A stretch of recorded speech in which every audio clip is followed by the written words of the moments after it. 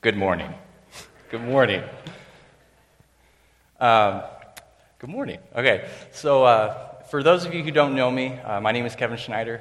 I grew up, born and raised here at Trinity Bible Church, and for the past 8 years now, I've been a member. And growing up as a student, I was a part of youth ministry, and as soon as I graduated high school, I just stayed in youth ministry as a youth leader. Been leading worship for youth, and this past year has been my first full year as the pastoral assistant to youth, and it's been great. And my wife Ashley, I can't. She's real short, so it's hard to find her. My wife Ashley, we're having our first baby, and due in July, and we're super excited. So yeah, pray for that. But before we get started, I just want to say thank you to the church. I want to thank God, and I just want to thank the elders for me being able to speak this morning. It's a great privilege. And there's the wife. Okay, I'm like, where? I literally couldn't find you, but yeah, I just want to thank God, the church, and the elders for me being able to speak this morning. It's a privilege, it's an honor, and I'm greatly humbled. So thank you. Like I said, this has been my first year as pastoral assistant to youth, and during this year, we went through the Sermon on the Mount. It's in Matthew 5 through 7. So getting ready for Youth Sunday, I decided to just, pick a passage from the Sermon on the Mount, and I picked this passage, Ask, Seek, Knock, because it's a climactic point in Jesus' sermon, and as I looked at this text, it reminded me of how, there's just some passages in the Bible that are really popular that almost everybody knows, believer and non-believer, and they can use it in everyday expressions, just in everyday life, whether someone who goes to church or doesn't. For example, so someone might say, hey, can you turn the light on over there? And then every time someone turns a light on, they'll say, let there be light. And it's just like, it's from the Bible. I know it's from the Bible. And, this idea that God made light, I'm just going to use it when I turn the light switch on. And I think this is the same, we can hear this and see this in ask and you shall receive. A lot of people have heard that phrase in the Bible, but they might not completely understand what it means, and they'll use it in everyday life. Like, hey, can you hand me that water over there? And they hand it to you. Ask and you shall receive. And so people might know this expression, it's from the Bible, but might not completely understand what it means. And so the way that anybody can hear this verse, ask and you shall receive, be used in everyday talk and in TV shows and movies, can assume this misunderstanding that the God of the Bible, who claims, ask and you shall receive, gives to anybody at any time for anything. This can set an expectation when we pray to God. And when a prayer is not answered, we can wonder, is something wrong with God? Is something wrong with me? When really there's nothing wrong with God, and there can be nothing wrong with the prayer that you just prayed for. And so I hope a good understanding of what Jesus means when he says ask, seek, and knock will give us better expectations on when we pray to God. The reality is there's a much different tone to this text. This text is hopeful, it's assuring, and it's challenging. And so I want us to stop for a moment and think, when you consider that God is infinitely strong and he can do anything he pleases, he's infinitely righteous and only does what is right, he's infinitely good, and therefore does everything he does is good, and he is infinitely wise, so he knows what is perfectly right and perfectly good, and he's infinitely loving, so that all of his strength, all of his righteousness, all of his wisdom, and all of his goodness perfectly work to love his beloved forever. And so when you stop and consider that, and that this God invites you to ask him for things, and he promises that he will give you good things, is breathtaking, isn't it? But the flip side of the coin is that it's a tragedy that there is so little inclination to pray among Christians in the church to this God.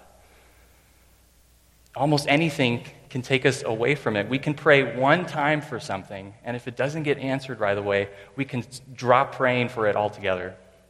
And so my prayer is for God to use this text and stir up our hearts to pray to him with faith and fervency like never before. And it's such a good opportunity right now because this summer we're going to be having our little, our summer prayer sermons, and it'll be just a great opportunity to pray for each other with faith and fervency like we never have before. So if you guys are taking notes, my big idea is this. Pray to your good Father in heaven, trusting he will give good things. Pray to your good Father in heaven, trusting he will give good things. And since this is a sermon on prayer, let's just pray real quick. Heavenly Father, I pray that you reveal to us your word in such a way that we respond in deep, dependent prayer to you in all circumstances. In Jesus' name, amen. And so in this text, we see in the Sermon on the Mount, Jesus says, ask, you shall receive, seek, and you'll find, knock, and the door will be open. So we have to understand what is going on when Jesus is saying this at this time. And so we know that in between the Old and New Testament, what's going on in between those testaments, there's been 400 years of God silent in Israel. Israel is waiting for a word from God. And then we see in Matthew 3, John the Baptist, he comes on the scene, and he's preparing the way for the Lord Jesus to come. John is baptizing people with a baptism of repentance, and he's proclaiming, repent, for the kingdom of heaven is at hand. John also says that there is one coming after me who is mightier than I, who will baptize you with the Holy Spirit, whose sandals I'm not worthy to untie. And then when Jesus comes on the scene, Jesus comes and John says, behold, the Lamb of God who takes away the sins of the world. And Jesus has John baptize him, and Jesus comes, he's baptized, he's fulfilling all righteousness in active obedience. He's living a perfect life. And Jesus then goes and to the wilderness, and he resists the temptations of the devil. And after that, he comes back and he begins his ministry, calling his first disciples. And Jesus himself, as he begins his ministry, he proclaims, repent, for the kingdom of heaven is at hand.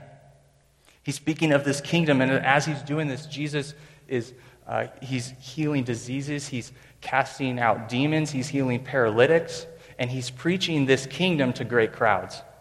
And these great crowds are beginning to follow Jesus. And so what Jesus does, he goes up on this mountain, and he begins to teach his disciples with the crowds behind them this kingdom of what it looks like to live as a member of this kingdom. And just like Moses is giving the law to Israel on the mountain, Jesus is the better Moses, giving the law of the kingdom of heaven on the mountain. Moses proclaimed the word of God on the mountain, given to him by the Lord, but Jesus, he's proclaiming the word of God by his own authority as Lord. And in this Sermon on the Mount, Jesus is showing the disciples what it looks like to live as ambassadors of the kingdom of heaven while living in a world not yet fully transformed by God. He is showing them what kingdom living looks like in a fallen world. He first, and in this Sermon on the Mount, Jesus first spells out the Beatitudes and what the character of the members of the kingdom are like. He then gives two metaphors of being salt of the earth and light of the world, to illustrate how those who live out the Beatitudes as members of the kingdom will affect the world. Jesus explains how you must have a righteousness that exceeds the scribes and Pharisees, and he gives relentless examples of what this righteousness is like. He then gives specific instructions on giving, on praying, fasting, materialism, being anxious, and wrongly judging others. And the conclusion of his Sermon on the Mount, Jesus gives 4 applicational warnings of the dangers of hearing Jesus' teachings but not responding to him. So here we are, we're at a climactic point of the sermon. Jesus just finished teaching his disciples what it looks like to live in his kingdom in a fallen world, and he's about to tell them the dangers of hearing him but not responding to him. And in the middle, he says, ask, and it will be given to you. Seek, and you will find. Knock, and the door will be open to you. So we have to ask a couple of questions. What does it mean to ask, seek, and knock? And what are we asking, seeking, knocking for? So the second question I'll ask first. What are we to ask, seek, knock for? So a common prosperity gospel view, and the prosperity gospel is a false gospel that's running rampant around the world right now. A common view of this is that if you ask God for something, enough times he will give it to you, no matter what. Name it and claim it. If you claim it, it's yours. But if you don't get it, then you don't have enough faith, or you got some sort of sin problem, and so God will not bless you. This becomes a sort of self-centered, works-based way of praying where if you're not good enough, God will not give you what you want. It becomes you bearing the load of good works and righteousness. So, friends, this is not the gospel. James 4, verse 2 and 3 says, "You do not have because you do not ask." Okay, so James, he's addressing this reality. Okay, we're not having because we're not asking of God. And then he says, "You ask and do not receive." Okay, so we're asking, but now we're not receiving. Why? Because you ask wrongly, to spend it on your own passions. Friends, it would not be biblically right to ask God for anything and everything at any time, and he give it to you. Because if you can do that, then you would be God, right? If you can somehow get God to just give you anything you want at any time, like a genie where he says, "Your wish is my command," then you would be God. Friends, God is not a celestial slot machine where if you pull the handles enough time, you're going to get what you want. He's not a cosmic butler. He's not a vending machine. He's not a genie, or whatever you want to call it. He's God. And he's infinitely wise and sovereign and good, and he knows what is good for his children. Oh dear. I'm not good at these things. This thing's driving me nuts. It's okay though. I got to have the experience. But what does Jesus say about the text? If we understand the context of Jesus saying ask, seek, knock, what does he mean? First, he says a chapter earlier, he says, do not lay your treasures on earth where moth and rust destroy and thieves steal, but lay up your treasures in heaven where moth and rust do not destroy and thieves do not steal. He says, you cannot serve two masters. You can't serve God and money. And then he says a few verses later, he says, don't be anxious about earthly things, about what you're going to eat or what you're going to wear. He clothes the lilies, which are going to pass away tomorrow. He feeds the ravens, which are like these no big deal birds. How much more is he going to care for you? And he says this, he says this, seek first the kingdom of God and righteousness. We ought to set our minds on the kingdom of God and righteousness. And then he says in the Beatitudes, blessed are those who hunger and thirst for righteousness, for they shall be satisfied. And then we see in the Lord's Prayer, Jesus is teaching his disciples how to pray, what we ought to pray for. And there's 6 petitions, and the first 3 petitions, if we look at them, they are for God's glory. They are Godward. He says, Our Father in heaven, hallowed be your name. Your kingdom come. Your will be done on earth as it is in heaven. Jesus is having us set our minds on the kingdom. He's setting our wills on the kingdom, on God's will, not on our own earthly, fleshly, immediate, right now will.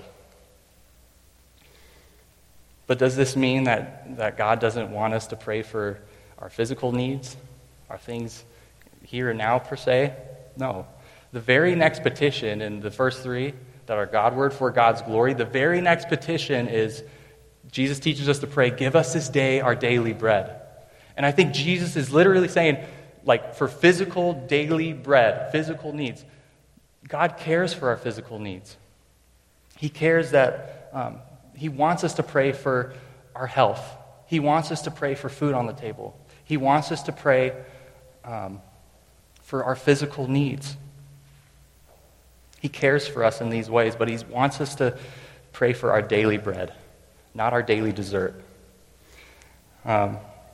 But he wants us to set our minds on the kingdom, but there's another thing to look at on the Sermon on the Mount. The Sermon on the Mount has shown us what it looks like to live kingdom living. And there are two ways to understand the Sermon on the Mount when you read it. One way is to read it like a moral checkbox. It's a list of humanly attainable moral precepts, right? It's like saying, if I do these things Jesus tells me to do, I'll be a Christian. If I keep Jesus' commandments, then I'll enter his kingdom. It is attempting to, in our own power, to white-knuckle righteousness. It is a view of the Sermon on the Mount that is based on our own works. The second way to read the Sermon on the Mount is to read it knowing that the things Jesus commands are held to an even greater standard than how the Old Testament was wrongly understood to be. The things Jesus says in the Sermon on the Mount is jaw-dropping. He says, you must have a righteousness that exceeds the scribes and Pharisees to enter the kingdom of heaven. Jesus said, if you lust after a woman with your eyes, then you are committing adultery in your heart. He says, if you have anger or hate against another in your heart, then you're committing murder. If you will not forgive others, God will not forgive you. If you condemningly judge others wrongly, God will judge you in the same way you do, in the same measure you use. You see, the crowds listening to Jesus at this time, they're probably asking the question, how are we going to live up to these standards? Who is adequate for these things? These virtues, are beyond human attainment. The second way to understand the Sermon on the Mount is knowing that we must first be poor in spirit. That we are spiritually bankrupt with no righteousness to offer God. We must understand that left to ourselves, we cannot keep Jesus' commands. We need help. We need God's grace. We need a Savior. And so Jesus shows us how to come to the Father with persistence and confidence. In a word, Jesus teaches us, what are we to pray for? In a word, Jesus teaches us to pray for our spiritual things, for our spiritual lives. If you struggle with lying and you ask, seek, knock, God will make you a truth teller. If you are not kind and you come to God in passionate prayer, He will give you a kind heart. If you struggle with lust and you persistently come to God and ask Him to give you a pure heart, He will give you a pure heart. These are the things that He promises us. And in doing this, we also see an approach of dependence, persistence, and confidence in the text. And so that's my first point if you're writing notes. Pray to your Father in heaven in dependence, with persistence, and with confidence.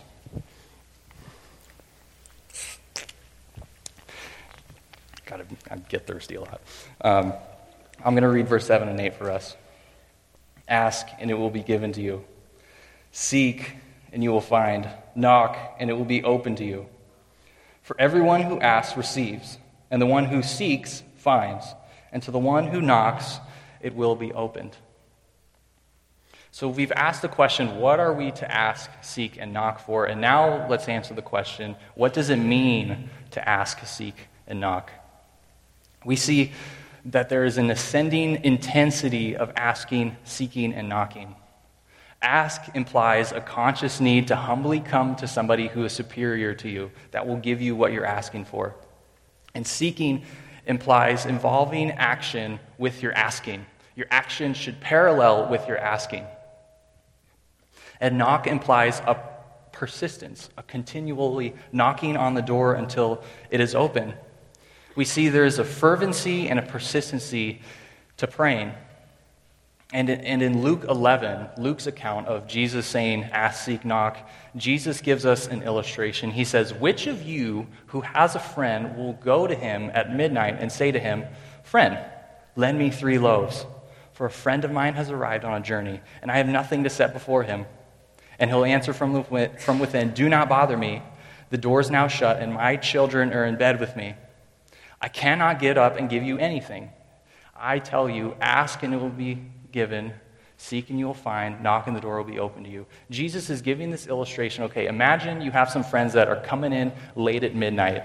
They just gone on a long travels, they're tired, they're hungry, and you don't have any food for them. So you go next door to your neighbor friend, and you're like, friend, knocking on his door, he's sleeping, can I get some food? I need to feed my friends who just came in.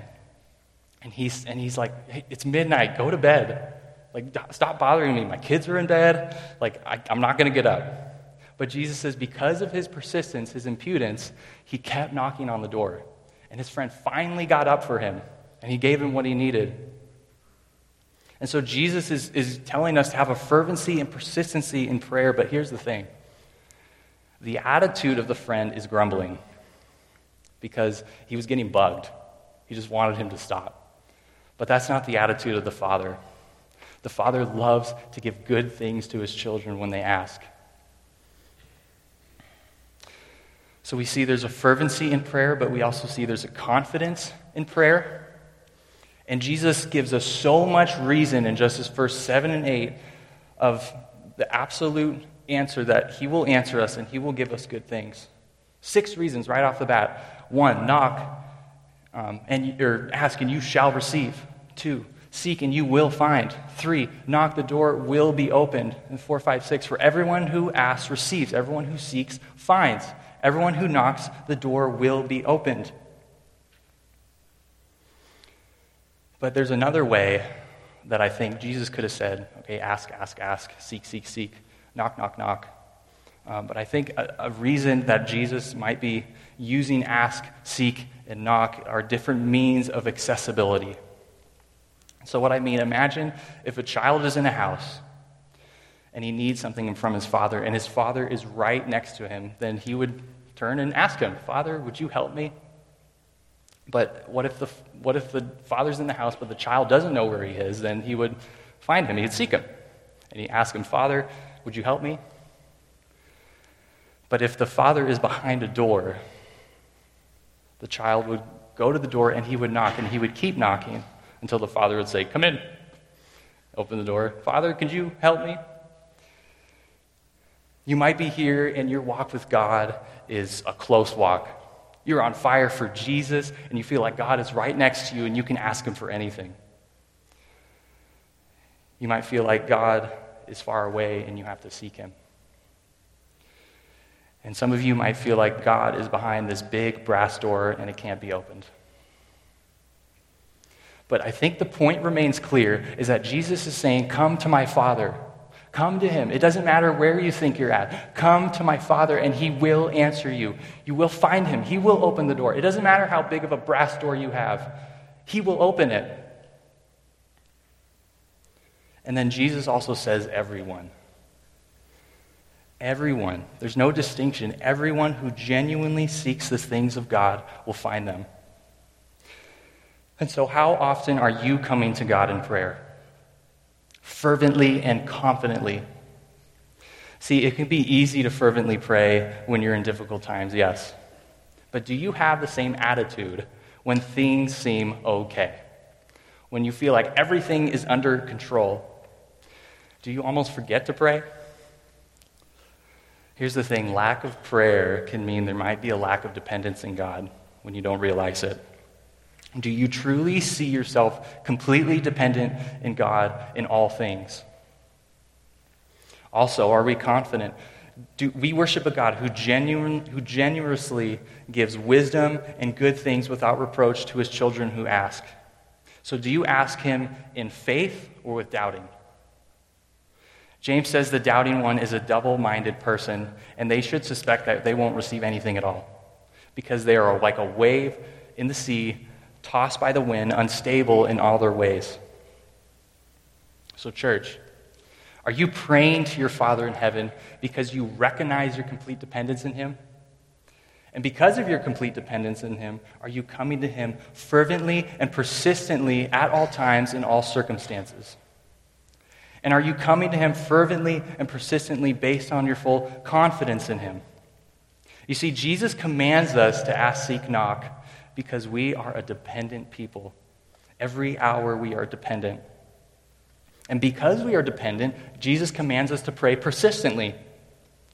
And the ground of our persistent prayer is confidence in who God is. And that leads us to our second point. If you're writing notes, my second point is pray to your Father in heaven because he is good. And so we see that there is a ground to pray persistently. The ground to pray persistently is confidence in God. And the ground of confidence in God is that he is our Father. And that's what we see in verses 9 through 11. So I'll read for us real quick. Verse 9, or which one of you, if his son asks him for bread, will give him a stone? Or if he asks for a fish, will give him a serpent? If you then, who are evil, know how to give good gifts to your children, how much more will your Father who is in heaven give good things to those who ask him? And so Jesus here is giving us an awesome illustration. He's saying, all you parents out there, if you're a parent and your child is hungry and he asks you for bread, this is a good thing. We should feed our kids, right? He asks for bread. Would you give your child a stone that looks like a loaf of bread and watch him bite into it and break his teeth? That'd be horrible. No parent, I don't think very many parents want to mockingly watch their child suffer. Or how about this? If your child wants to go get sushi and he wants salmon tempura, do you give him live snake tempura? No. I like sushi, so I thought that was funny. But you don't want to give your child live snake tempura. Oh, the snake's alive. But so Jesus then says, you then who are evil, you know how to give good gifts to your children. Jesus is making a universally true claim that all people are evil. All people are inherently sinful in nature. We are all depraved. This is a universally true claim that Jesus is making.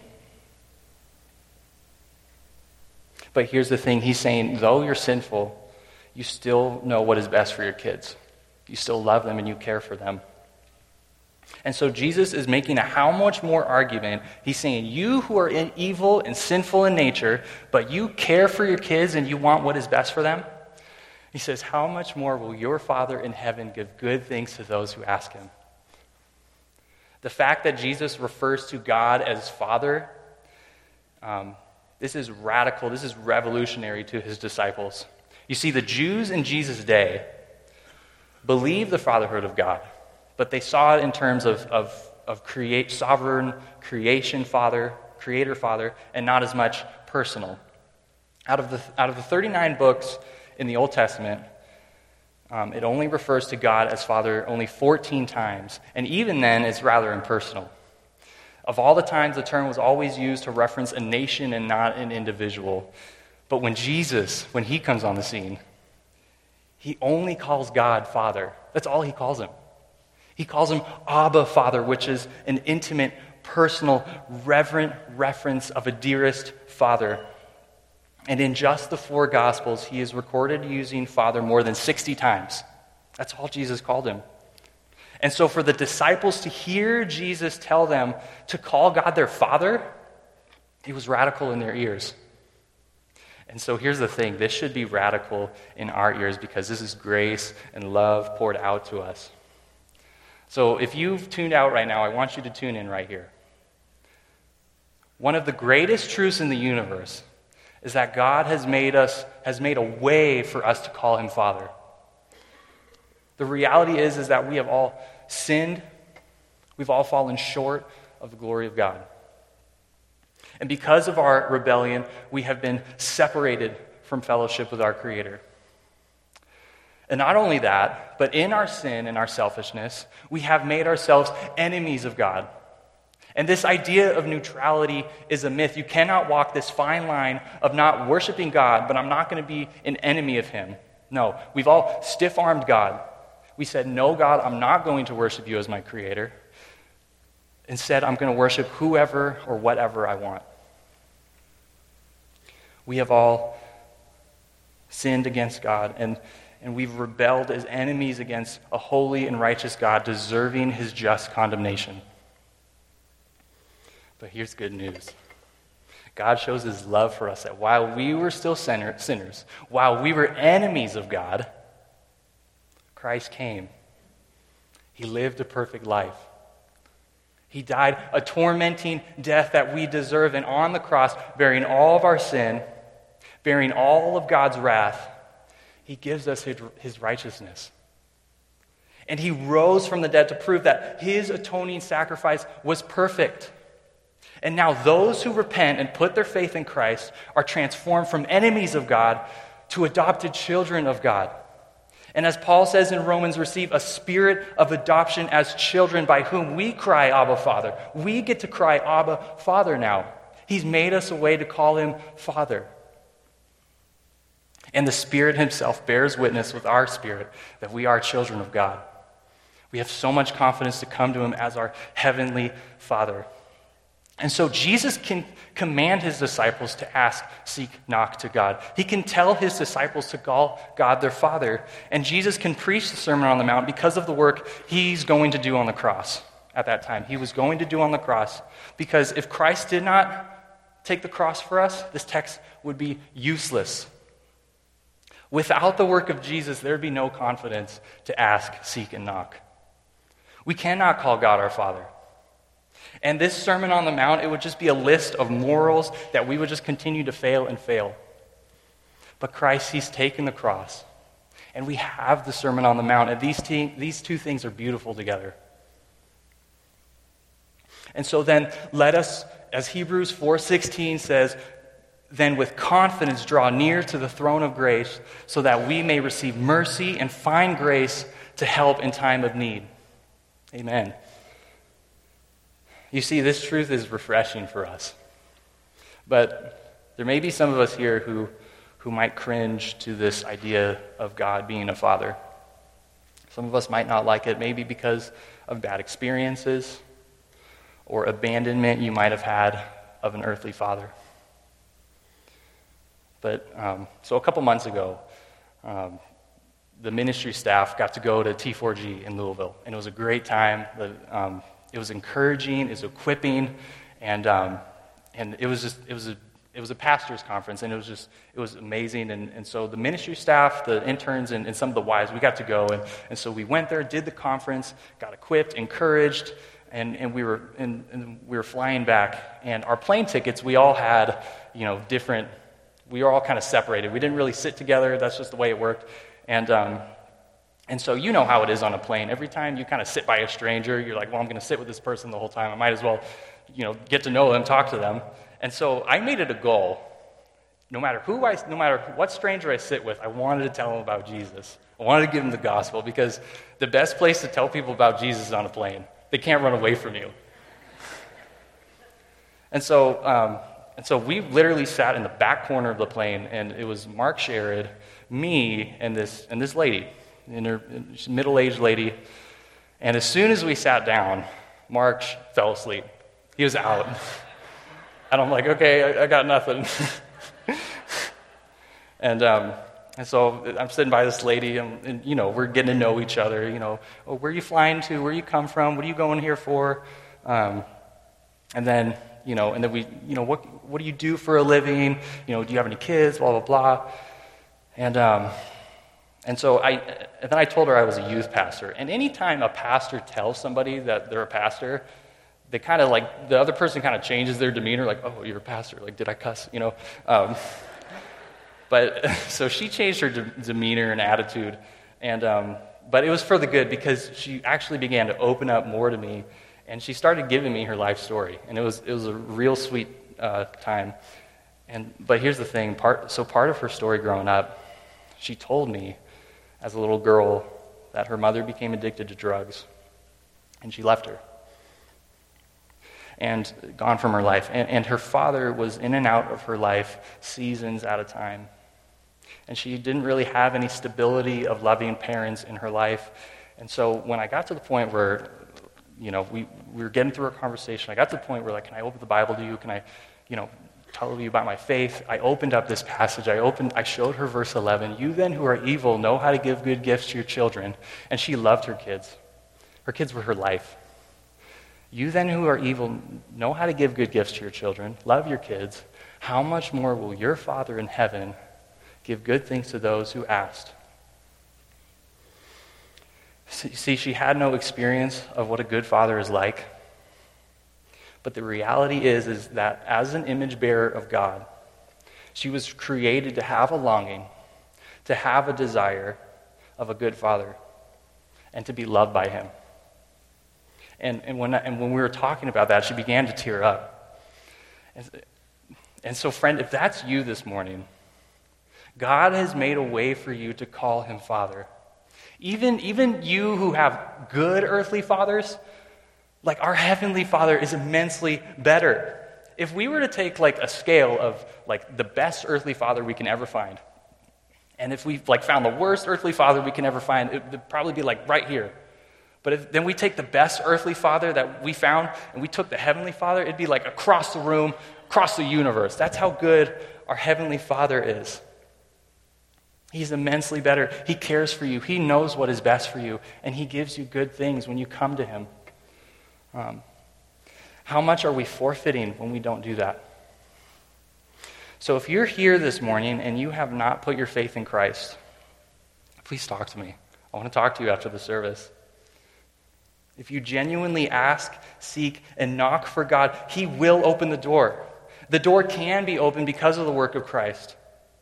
Everyone who seeks finds. It doesn't matter how much sin you have. His grace is greater than your sin. So parents, are you bypassing pointing your kids to yourself and pointing them to Christ? Fathers, are you reflecting the Heavenly Father? Do you realize that you love your kids as a father because the Heavenly Father loves you? That you were created in his image in that way. So are you reflecting the Heavenly Father?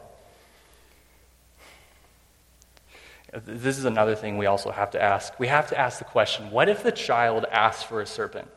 We all know that we don't give our child bad things just because. But what if the child asks for a bad thing? Do we still give it to him? No.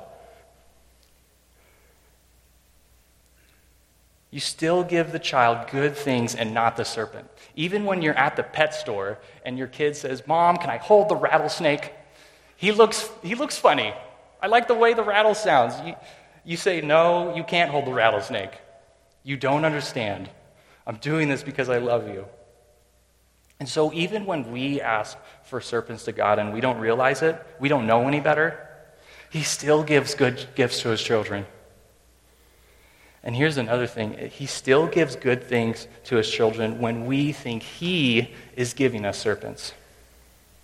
And this is one of the trying things in our faith. But the promise in the Bible is that if you are a child of God, he will not give you bad things that are ultimately hurtful. And I mean that I mean ultimately hurtful for a reason. And this tries our faith. I prayed for healing. I prayed for a job. I prayed for my marriage. This tries our faith to the limit. But the promise of the Bible is that God only gives what is good to his children for his children. Difficult as it has been. And this is the hope that the sovereign grace and the goodness of God enables us to do. This is what enables us, is because he is good and he is sovereign. And he is gracious, and through that we can stand firm through the most difficult seasons in our lives. And so you may be in a circumstance where you feel like God is not listening, or he's not caring for you, or you think he's giving you serpents. But we can trust that he has infinite wisdom, and he is sovereign and good, and that he will not give you serpents that are ultimately hurtful. And he cares for you. There's a quote by Matt Chandler that I really like. Matt Chandler says this: "Comfort is the God of our generation." And so suffering is seen as a problem to be solved, not a providence from God. This is like Romans 8 talk that we're getting to, right? Romans 8:18. "For I consider that the sufferings of this present time are not worth comparing with the glory that is to be revealed to us." in Romans 8:28, and we know that those who love God, all things work together for good for those who are called according to his purpose. And here's one last thought that we can think about. Believer. Sometimes you might feel like that when you come into God in prayer, we might not completely know what we ought to pray for. And even our prayers can be stained with sin at times, right? But here's good news. Here's even more confidence that we ought to pray to God, is that the Spirit intercedes for us. In Romans 8:26-27, likewise, the Spirit helps us in our weakness. For we do not know what to pray for as we ought. But the Spirit himself intercedes for us with groanings too deep for words. And he who searches hearts and knows what is the mind of the Spirit, because the Spirit intercedes for the saints of the will of God. This is even more confidence to pray that when we don't completely know what we ought to pray for, or even our prayers might seem selfish or stained with sin, we know that the Spirit is interceding for the saints. And so, conclusion, this is a joyful truth for us that our Father promises us good things. He promises to give us good spiritual things. So do you come to him in all things? Do you trust him that he knows what is best for you as his child? My prayer is that he gives us an even greater inclination to pray to him as our Father. Let's pray.